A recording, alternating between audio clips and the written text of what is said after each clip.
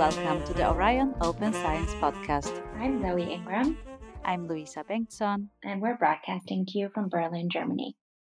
Today our guests are Marilyn Mailman and Ursel Bista from the project Building Capacity for Transformative Learning. And we're going to be talking about their book, A Transformative Edge. And the whole idea of talking to Ursel and Marilyn came up because we were thinking about actually how do achieve this much needed cultural change, mindset change towards open science, and maybe transformative learning has something to do with this. Let's find out.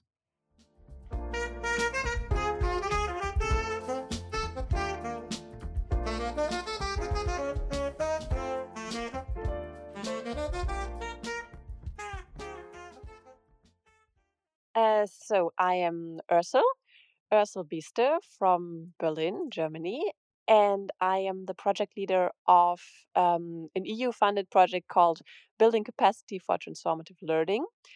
And it's a 2 years project with 5 partner organizations from 5 EU countries.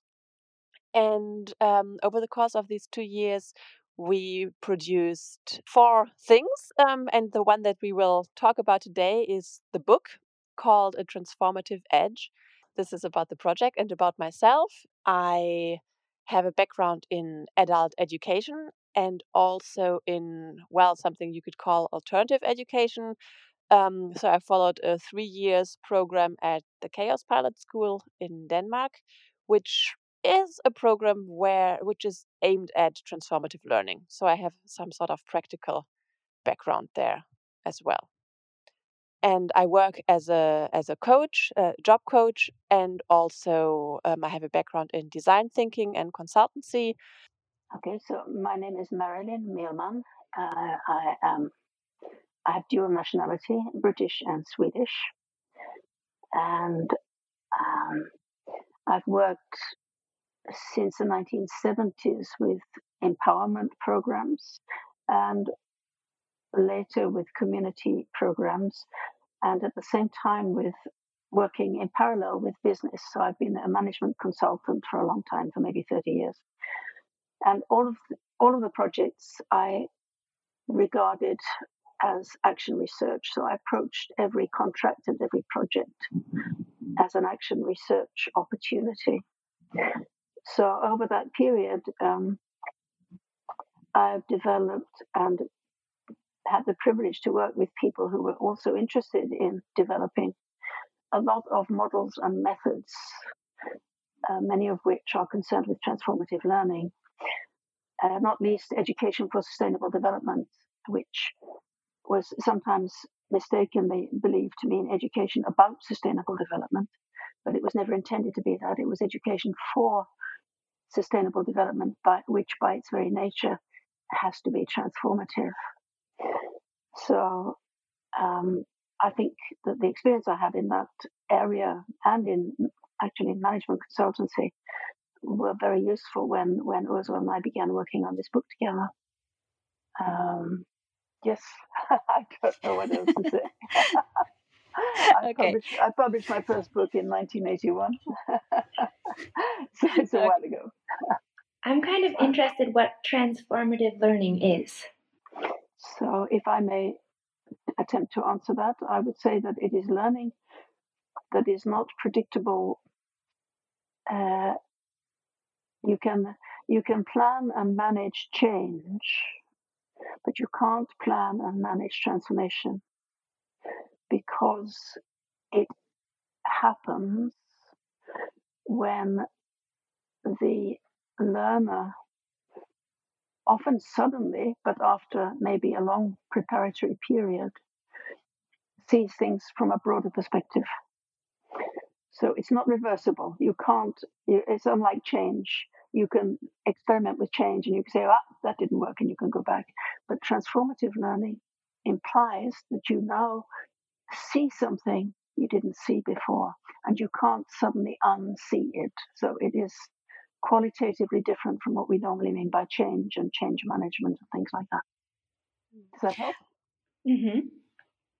Also that So transformative learning has an academic history, and of course, also there are many practitioners out there. One thing that might be interesting to people who are not familiar with the field is that, I mean, normally when we talk about pedagogy and learning, we think of transmission. So, transmission of knowledge. Like traditionally, you have a teacher, you have a learner, and the teacher transmits knowledge to the learner. And in transformative learning, this is really not like that. Because as Marilyn said, the transformation happens within the mind, the mindset of the learner. So it's not about transmitting any sort of knowledge.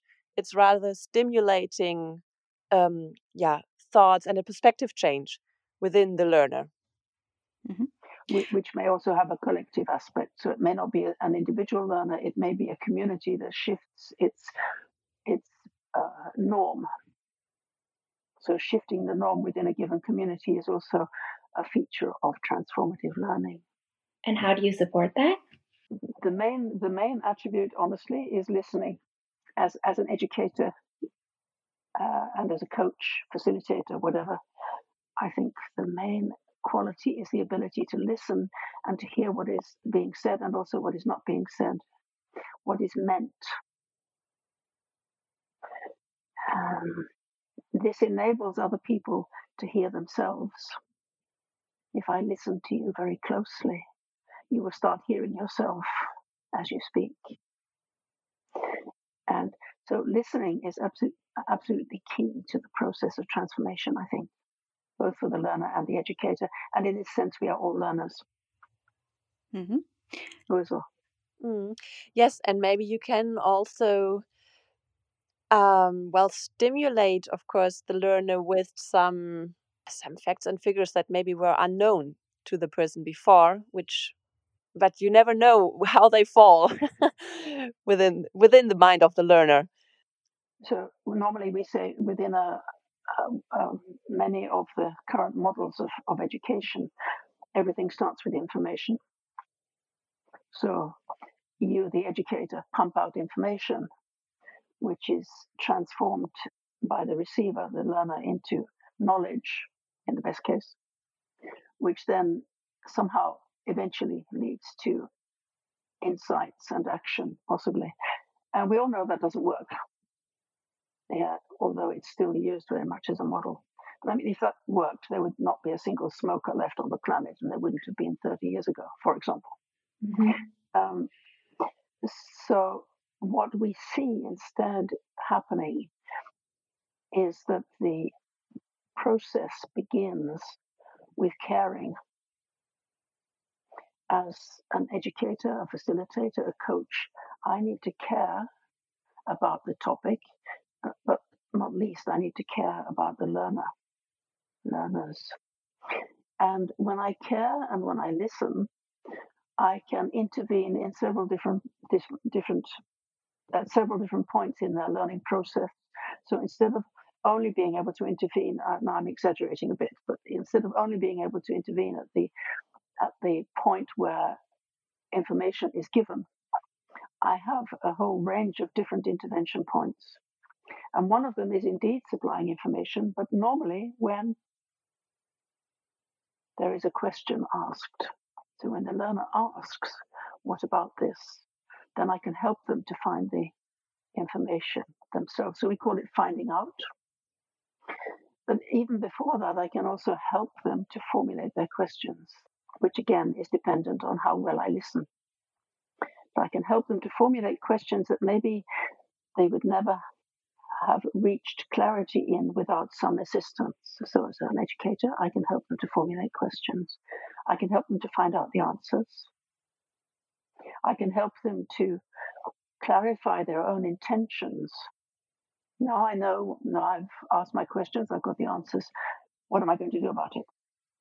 So I can help them to formulate their intentions, and they might be a learning intention. Now I'm going to go and get a PhD. Or it might be an action intention. Now I'm going to go and convert my lawn into a permaculture plot or something. Yeah. And I can intervene at the action as well. Once they start taking action as a teacher, as an educator, as a facilitator, I can support them. I can have a hotline to help them. And I can also support them afterwards in helping to assess what they did, to give themselves feedback. And so we're back to the caring again. It's a way of looking at education which gives the educator far more flexibility, far more intervention points in the process that is going on with the learner or the learners, regardless of whether it's an individual or a community.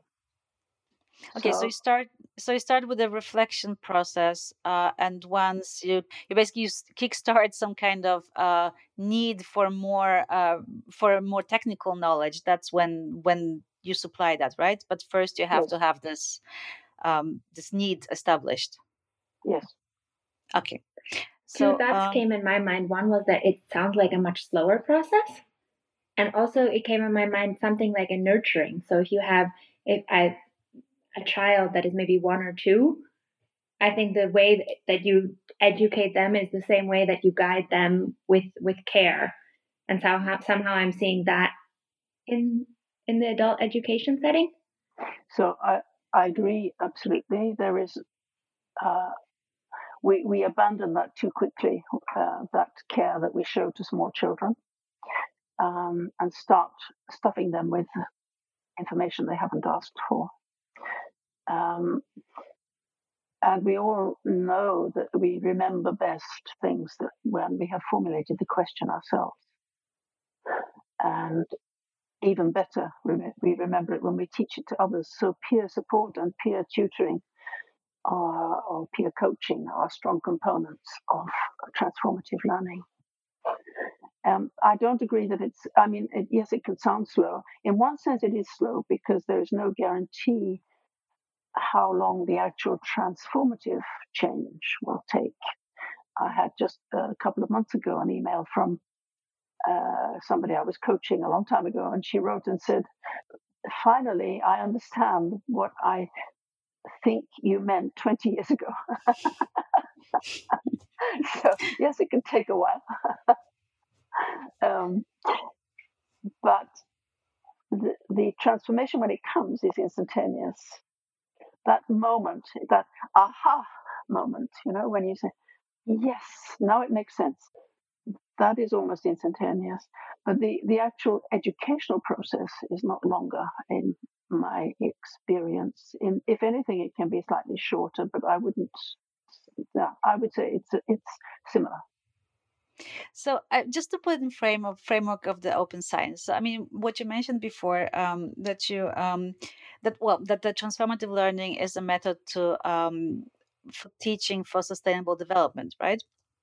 Um, and I'd postulate or claim that open science is part of sustainable development. For our planet and so on. That's one of the practices that needs to be established, and also therefore why we also that's also why we we do trainings for open science, and we do see that a lot. That when we talk about open science, the if we just talk about okay what it is and how it works, I mean there's this aha moment, yeah, okay, but when we talk about and what it means to a broader community, what it means to innovation potential of science, what it means in a broader sense, basically, there is this aha moment, definitely. But I'm still wondering, how do you have any evidence on that this aha moment actually transforms into sustainable actions? So, in at least in the academic discussion, it is said that um, unless there is action, you wouldn't talk about the transformative learning. So the transformative learning process would not be complete, or would not be completed. And also from a practical side, I mean, it's really hard. How do you measure it? How do you how do you say, well, this is where it starts and this is where it ends? But yes, I mean, I would say yes. If you, unless you have actions that people also integrate from this mindset transformation, you wouldn't I wouldn't even call it transformative learning. I mean, you have an aha moment, but then you also really need to follow up. So it's a longer process. It's basically you cannot have it as a one-off interaction, or can you? it is the process itself, I would say, is normally mostly a longer process, but it also really depends where the person is. So for example, if I imagine that you are teaching a group, or that you run a seminar, um, and then the people who follow it, they all come from their different walks of life, and they are all in their own processes regarding this topic in one way or another. And then for some, it might be that during this workshop they hear something, or the things that they understand there make such an impact that really a transformation happens, and that maybe they are also already capable of action, because also between understanding something, I mean, and how long it takes to understand something also varies, um, and then being able to take action is again a different thing, because sometimes, I mean, you need to understand a lot of details before you're able to take action. I mean, you need to organize your life and your actions, everything. You need to see where your intervention points lie. um but yeah, so if your um point of view, let's say, changes through um um, the interaction that happened in your seminar, maybe something within yourself changes, and then you also start actively looking for um, possible ways where you can change your actions. Yeah, I wonder where do you have an example of a different community where this process has taken place and it's kind of up and running, where basically the open science could look up to or look into it and see, okay, this is these are examples we could follow or this we can learn from. We did a lot of work at one time with local Agenda 21, if you remember that. Do you remember Agenda 21? Yeah, vaguely. Please And remind. yeah, an agenda for the 21st century. It was one of the major outcomes of the uh, conference in Rio de Janeiro in 1992. And many countries and indeed many municipalities and communities set aside budgets to work with a local agenda for the 21st century. One of those that I worked with quite a lot on and off for a decade or more uh, was in Ireland, and it's an example of almost everything that we've been talking about here. It's a huge project. It was Europe's biggest, Western Europe at any rate, biggest slum clearance project. Huge, like 30,000 people were being rehoused. Low income, low education, high dropout, high criminality, the lot, you name it, they had it. And we worked with, for example, these one off things, as I mentioned, eliciting visions, which had very long lasting effect. As they worked, after one visioning session with the residents, they set up 3 projects that they'd agreed on, action streams, if you like. And then there were some people who hadn't signed up for any of the 3 projects, and they decided what they were going to do was to follow the 3 projects and document them, which is an amazing undertaking for a community of that nature. So we offered them training in journalism and photography and so on. And so the 4th project became documenting what the other 3 were doing, and it became what they called a cookbook, I think, of methods. So they described the process they went through and which methods they used and their experience of using them. So all of this took a long time. In fact, the project only really closed down maybe a couple of years ago, and that has been going, I think, for 17 years. So it's an example of both the impact of a one-off educational experience and the long-term effects when supported by local decision makers. It was extremely successful in some ways, not in every way. There's still high criminality in the area, for example. It was successful in meeting the original criteria, which was that the housing would be completely remodeled and would not be high rise. There would be no high rise at all. So I think maximum 4 stories, um, as opposed to the 17 stories that they had originally. It was like being back in the Soviet Union when I first went there. I mean, amazing. Um, So the objective was to remodel it, to have modern low-rise housing, that all of the families who lived there, or all of the residents who lived there before the change, should still live there afterwards, which is also amazing. For it could have become a gentrification. It's really close to Dublin. That more people would be attracted to live there, which they would, because there was plenty of room. There was low density. That every household would have a patch of land that they could see from their own windows, whether it was their own garden or an allotment, if they wanted it, and so on and so on. So all of these criteria were met. It's still got above average criminality, I think, and probably, I would guess, but I don't have any statistics, above average dropouts from school. But the change is absolutely enormous. So yes, it was successful. So for the open science movement, I hear basically we should start documenting our processes, right? Yes, So we absolutely. should start taking more of a meta approach of actually looking at everything that's happening and start documenting Hmm. what's happening and how. Yes, and then you And start seeing patterns, which is the essence of research. I'm still stuck on this question of listening as an educator, and I'm trying to apply it somehow to our trainings. And I'm also thinking about the future.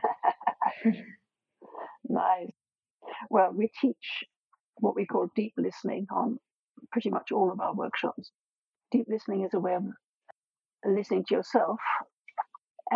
It's also a way of listening to other people. I think it's a key to avoiding many of the ills that plague even the best methods and tools for designing the future. Because I just read an article by a very prominent futurist, um, very prominent professor, and this, that, and the other, and also very active as a practitioner and as a consultant. And he was bemused by the fact that a significant minority of his participants come out of this deep experience of working with futures with a kind of racist or other uncomfortably awkward and polarizing attitudes, which they probably or almost certainly had before, but they didn't shed them nor in any way mitigate them during the process. And I think learning to deep listen to yourself is one tool that we can use. Um, it was developed in its present form by an American professor of future studies called Warren Ziegler. And I have found it incredibly useful in almost every kind of workshop setting. When somebody listens to me completely non judgmentally, I find myself listening to myself in a different way. So that's one thing.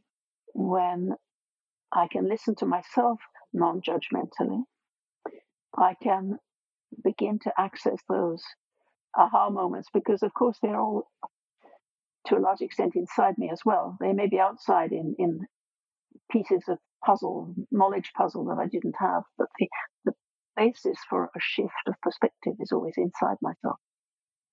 Does this sound too abstract? It's very practical. Not at all.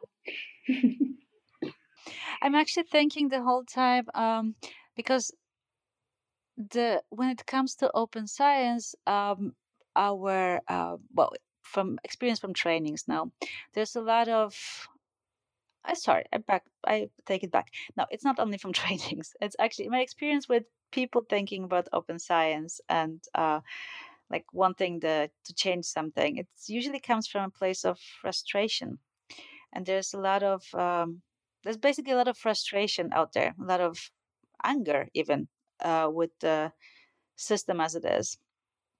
And I wonder if that's a good thing.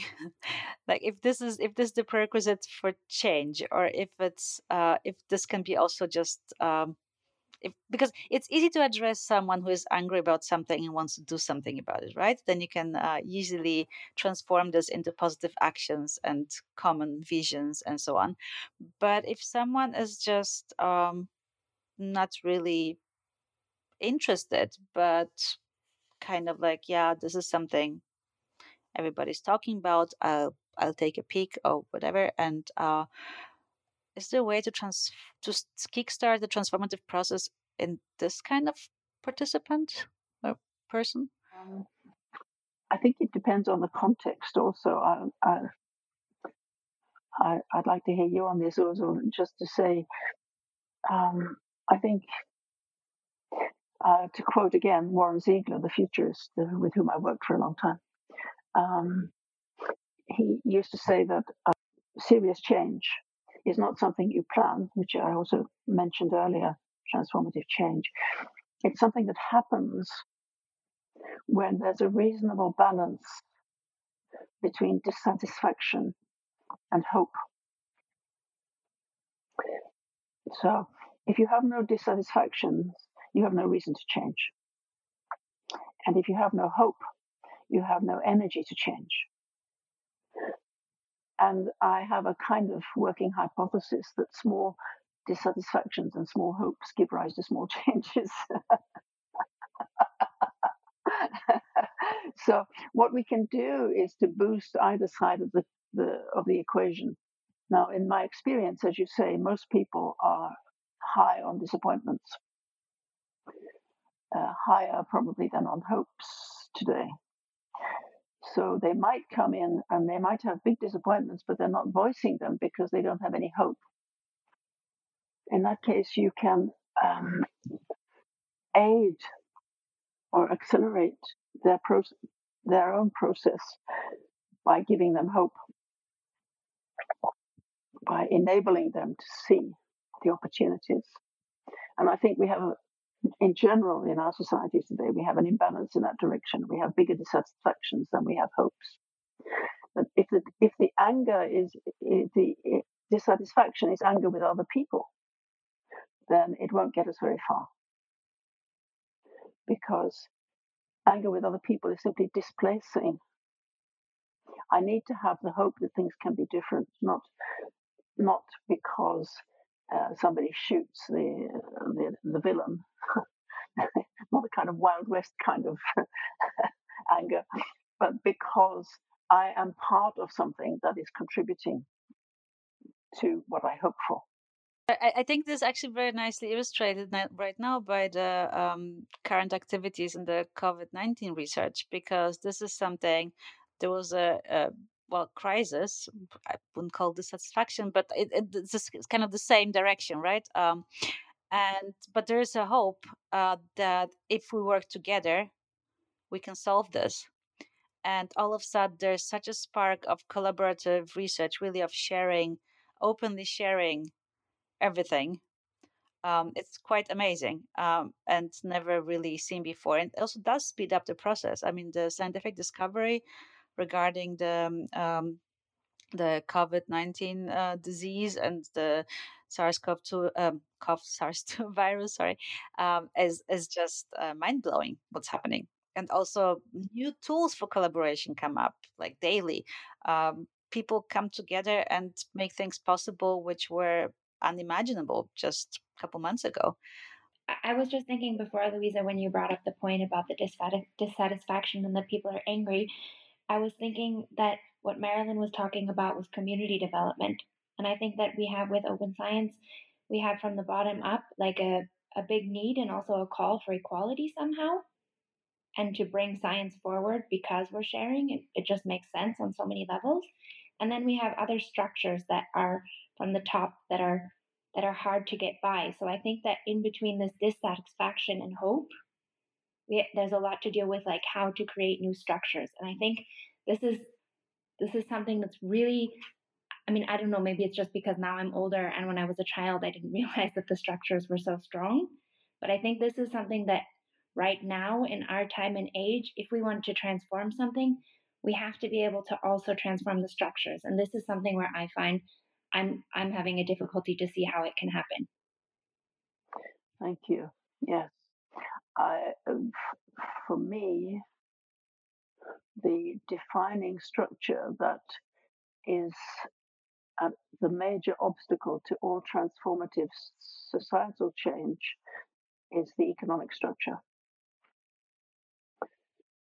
And until we change our view of money, we are constantly going to find ourselves dragged back to where we didn't want to be. That's my impression.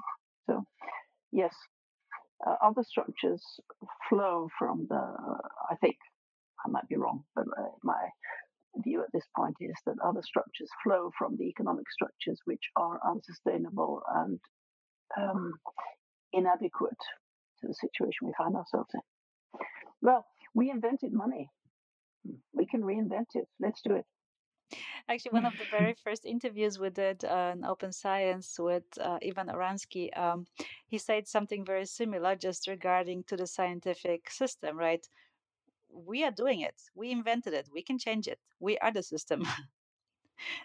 It's Yes, not God given or yes, it's not just upon us. It's we actively doing the system, living the system. We can change it. It's up to us to define it, right? And that has something to do with empowerment. That in our trainings or in open science, that we are empowering people to know that they can change the system. exactly. Yes, and I mean that would be maybe if you are asking for hints or tips on what to do. My one tip would be, um, I mean, you say it is a community already, the open science community, and to really strengthen that point that people talk between themselves and that they don't rely so much on a pre-given structure, but that it's. I mean, maybe it is already. I don't know the field, um, but yeah, to really enable dialogue between people because then they also can share their frustrations and hopes and develop plans and yeah, I think that would be really crucial. I guess probably it is already Well, happening. to a certain extent, I mean, a lot of frustrated people, basically, if they don't find this space where they can transform this dissatisfaction into hope and structural change, maybe, or just at least personal change, they just quit. They just leave. Yeah, and if they find a community where they can also, yeah, like Marilyn said, like where they notice that they are listened to, uh maybe that would prevent them. Yeah. And also, I mean, I don't know how willing and open people in that community are to talk about their frustrations. My experience is that often it is difficult for people to open up, that they are actually frustrated and angry. But once they do and they dive down to yeah the the reasons for that, I mean that's where the key for the transformation lies, really. And then they find what it is that really needs to be transformed, and then they can also find the power to do it. But just to have a space where it's okay to voice a frustration. I mean, yeah, that's also very important. And to feel that, yeah, I'm in a community where that's okay to do. But don't you have the experience as well? I mean, you both of you are very experienced coaches and facilitators, and teachers. I have had the experience that when there's too much venting, that it kind of amplifies itself, and it could be a good thing, but sometimes it isn't.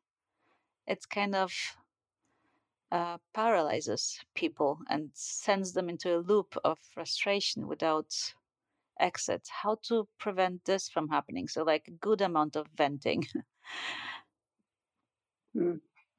One exercise that I love to do, that you'll find lots of hints in the, this is the commercial break. You'll find lots of hints in this book, A Very Transformative good. I was Edge, about to ask for about the things you can book, do about that. actually. But one thing I love to do is to invite people to deep listen to themselves and to ask themselves, what pictures of the future, what images of the future do I carry inside me? Plural. because we always have more than one. And just doing that exercise, and sometimes I include disappointments and fears on the one hand, hopes on the other hand, but also expectations. What expectations do I have of the future? Because if my fears or my disappointments or my expectations are identical or very close, then I will be very low on energy. And if my hopes and my expectations are very close, I will be very low on motivation. But just going through this exercise enables each one of us, we all have multiple pictures of the future inside us. And then sharing it with one other or two other people. It's an amazingly liberating experience. And it stops us getting into this, because I know exactly what you mean, this kind of wheel where we keep going around and around, and it just becomes a litany of disaster and dissatisfaction and blame and shame very often. And that is totally counterproductive. So we need to structure the way that we talk to each other so that we are enabled to be our better selves. Nice point, Ursula. Thank you. But tell us about the book, actually. I mean, so you wrote a book on transformative learning, and it's for facilitators, right? So, for example, people who would be looking for how to do open science training, that would probably be a very good read, right?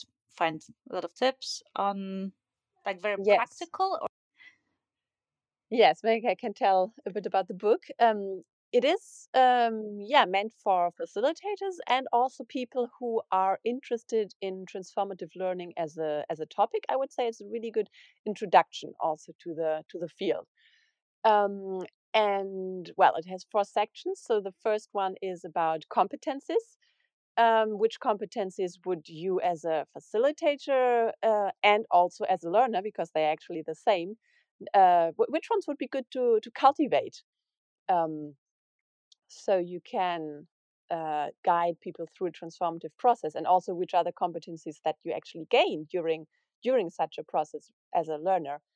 Um, and then we have one section on theories, and then we have one on practices, so methods, and then we have one on doing it yourself, so designing your own event.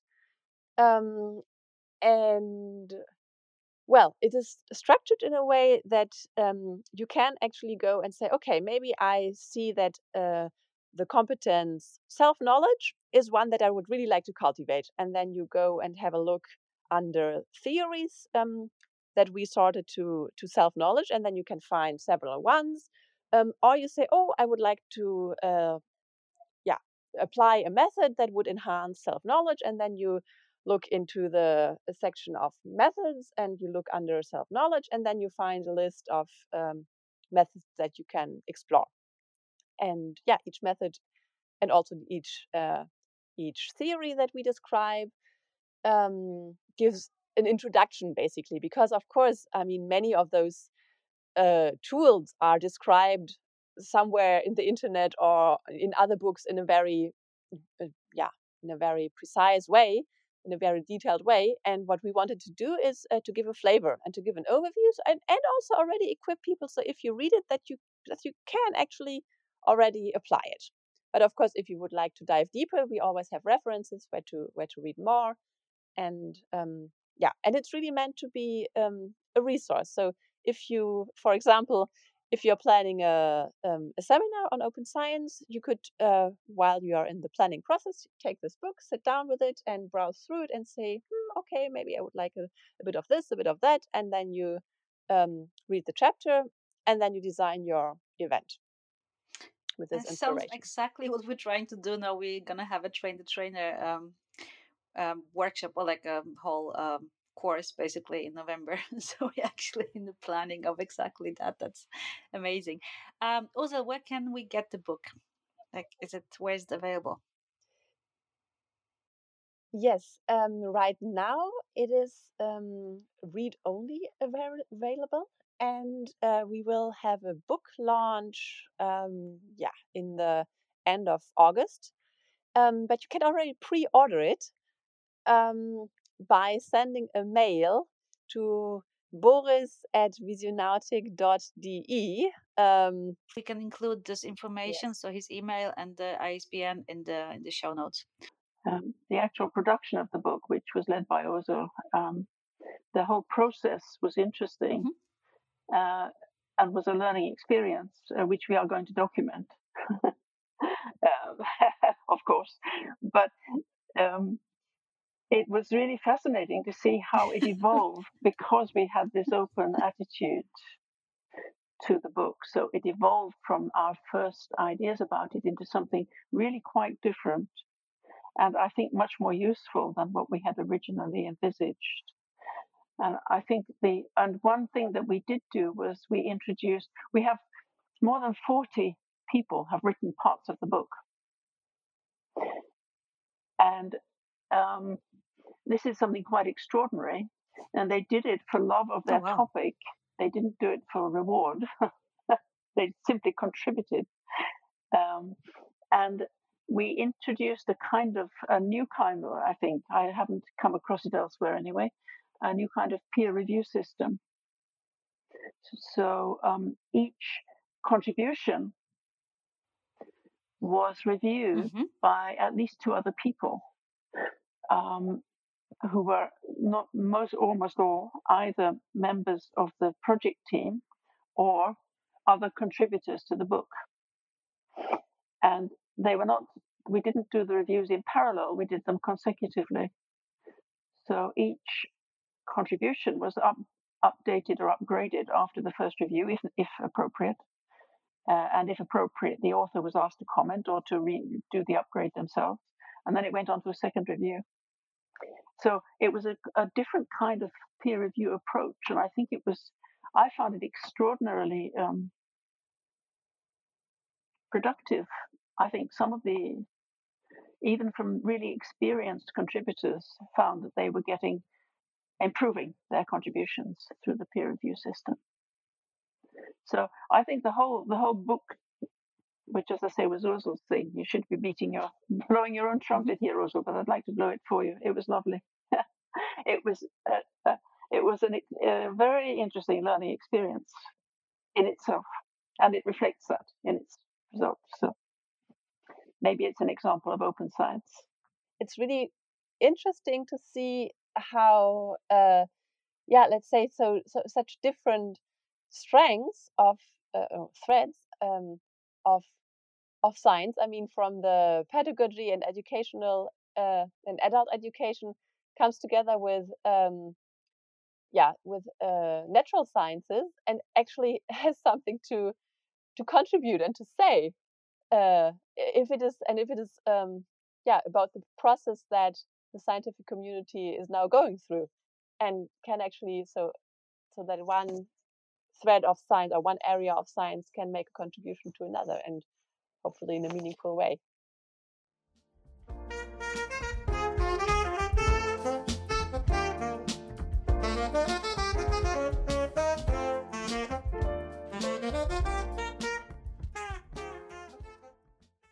I'm really inspired for the conversation we had, especially because as an educational scientist, there's always a little bit of an aspect of somebody who's coming from outside of an education setting, that there's always this certain sense of trying to instrumentalize whichever topic they're using, or trying to instrumentalize education to get something through. And I think with this idea of creating the space and the reflection and stimulating thoughts so people can find their own position. I guess the point that I'm trying to say is, in having a behavioral change, or in introducing a behavioral change, it has something to do with that the person, each individual that is experiencing some sort of an aha moment, is experiencing, as Marilyn said, because it's something inside of them.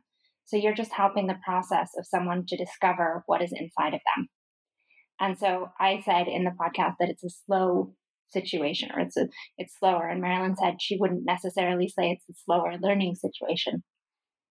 But I think it's getting away from seeing education as a product to seeing education as a process. And I think that for me, the take home message is um, that in our trainings, we already try to do this, that we really facilitate that people can find their own position. And I feel like this conversation strengthened that approach strongly. Yeah, but I'm always torn between this kind of approach or ambition to actually teach people technical skills, and this which might be like maybe natural scientists would say like this softy talk about self-reflection and which is not softy but you know what I mean. It's like there's this discrepancy in when you're doing actually experimental science where you actually work on the bench and do stuff and create stuff. You want to be like, okay, how do I do things, how do I take next step, while this is more and I think this is the right approach. Like I think the behavioral change that we want to achieve towards open science calls for more transformative learning and not the technical skills, because technical skills you can acquire anyways. Um, but it's this transformation that you need to go through that needs to be facilitated. But it is kind of difficult to be in this sweet spot between keeping the attention of people and not viewing and not trying to provide education as we've learned it from school, because I think that's maybe the what you just said about people seeing education as an instrument to something. It's because we know education from school, and school education is usually about you know someone telling you something and you need to do it, and you do a test and you have to pass the test to go to a next level. Well, I think we have to divide the things. I think transformative learning doesn't need to take place when you're trying to learn a certain technique, right? So it's about reflecting something. It's about finding a position in yourself. And I think that that's one of the great things about open science is if you have the time to reflect about it, then I maybe I'm being idealistic, but I think that a lot of people will arrive to the point that it makes sense to collaborate, that it makes sense to share our findings and our processes, and it makes sense to share our data so that we can, you know, come forward and move science forward. And it makes sense to have society involved in it. So I think that these are all the movement behind open science is something that I think most of the people can get behind, right? So that's the one side. And then there's the other side of being able to actually train in technical skills. And I don't think that you need transformative learning for that. No, but there's this thing what you said, what Marilyn said about being in this also the sweet spot between frustration or dissatisfaction, she called it, and hope. So basically, you're in this dissatisfaction, and you do realize it makes sense to collaborate, and then you just go like, oh, but like where do I start? It's just like. So this part of this technical skill is also to provide the hope, right? I think that it's an individual act to say, you know what, I'm going to take the extra 5 minutes or the extra 50 minutes or maybe it's the extra 5 hours to figure out how am I going to sort my data and be able to make it that other people can use it, right? So it's an individual position that someone finds. And maybe that's some other individual doesn't share their data, but they share their results with their friends and tweet about it in a way that the layman can understand it. So it's something, it's like it's a puzzle that every single individual somehow contributes to. But I think it's all based around the idea that science needs to be more open and accessible to everyone. And so that's an individual position that you find. There is no like there is no you have to do this, this, and this for open science to go forward because it's already going forward through so many people contributing in some way. That's it from us today. We hope you enjoyed this episode. If you'd like to contact us, please do. Write us an email under Orion at mdc-berlin.de. Or follow us on Twitter at OOSP_Orion. This podcast is brought to you by the European funded project Orion Open Science and is recorded and produced at Max Delbrück Center of Molecular Medicine in Berlin, one of the Orion project partners. The music was composed and produced and recorded by Fabio De Miguel. The sound editing is done by Paula Oliveira. And you can download our episodes on any podcast platform you're listening to. Please subscribe to us. That helps us to know who our listeners are. Take care and tune in 2 weeks. Bye. Bye.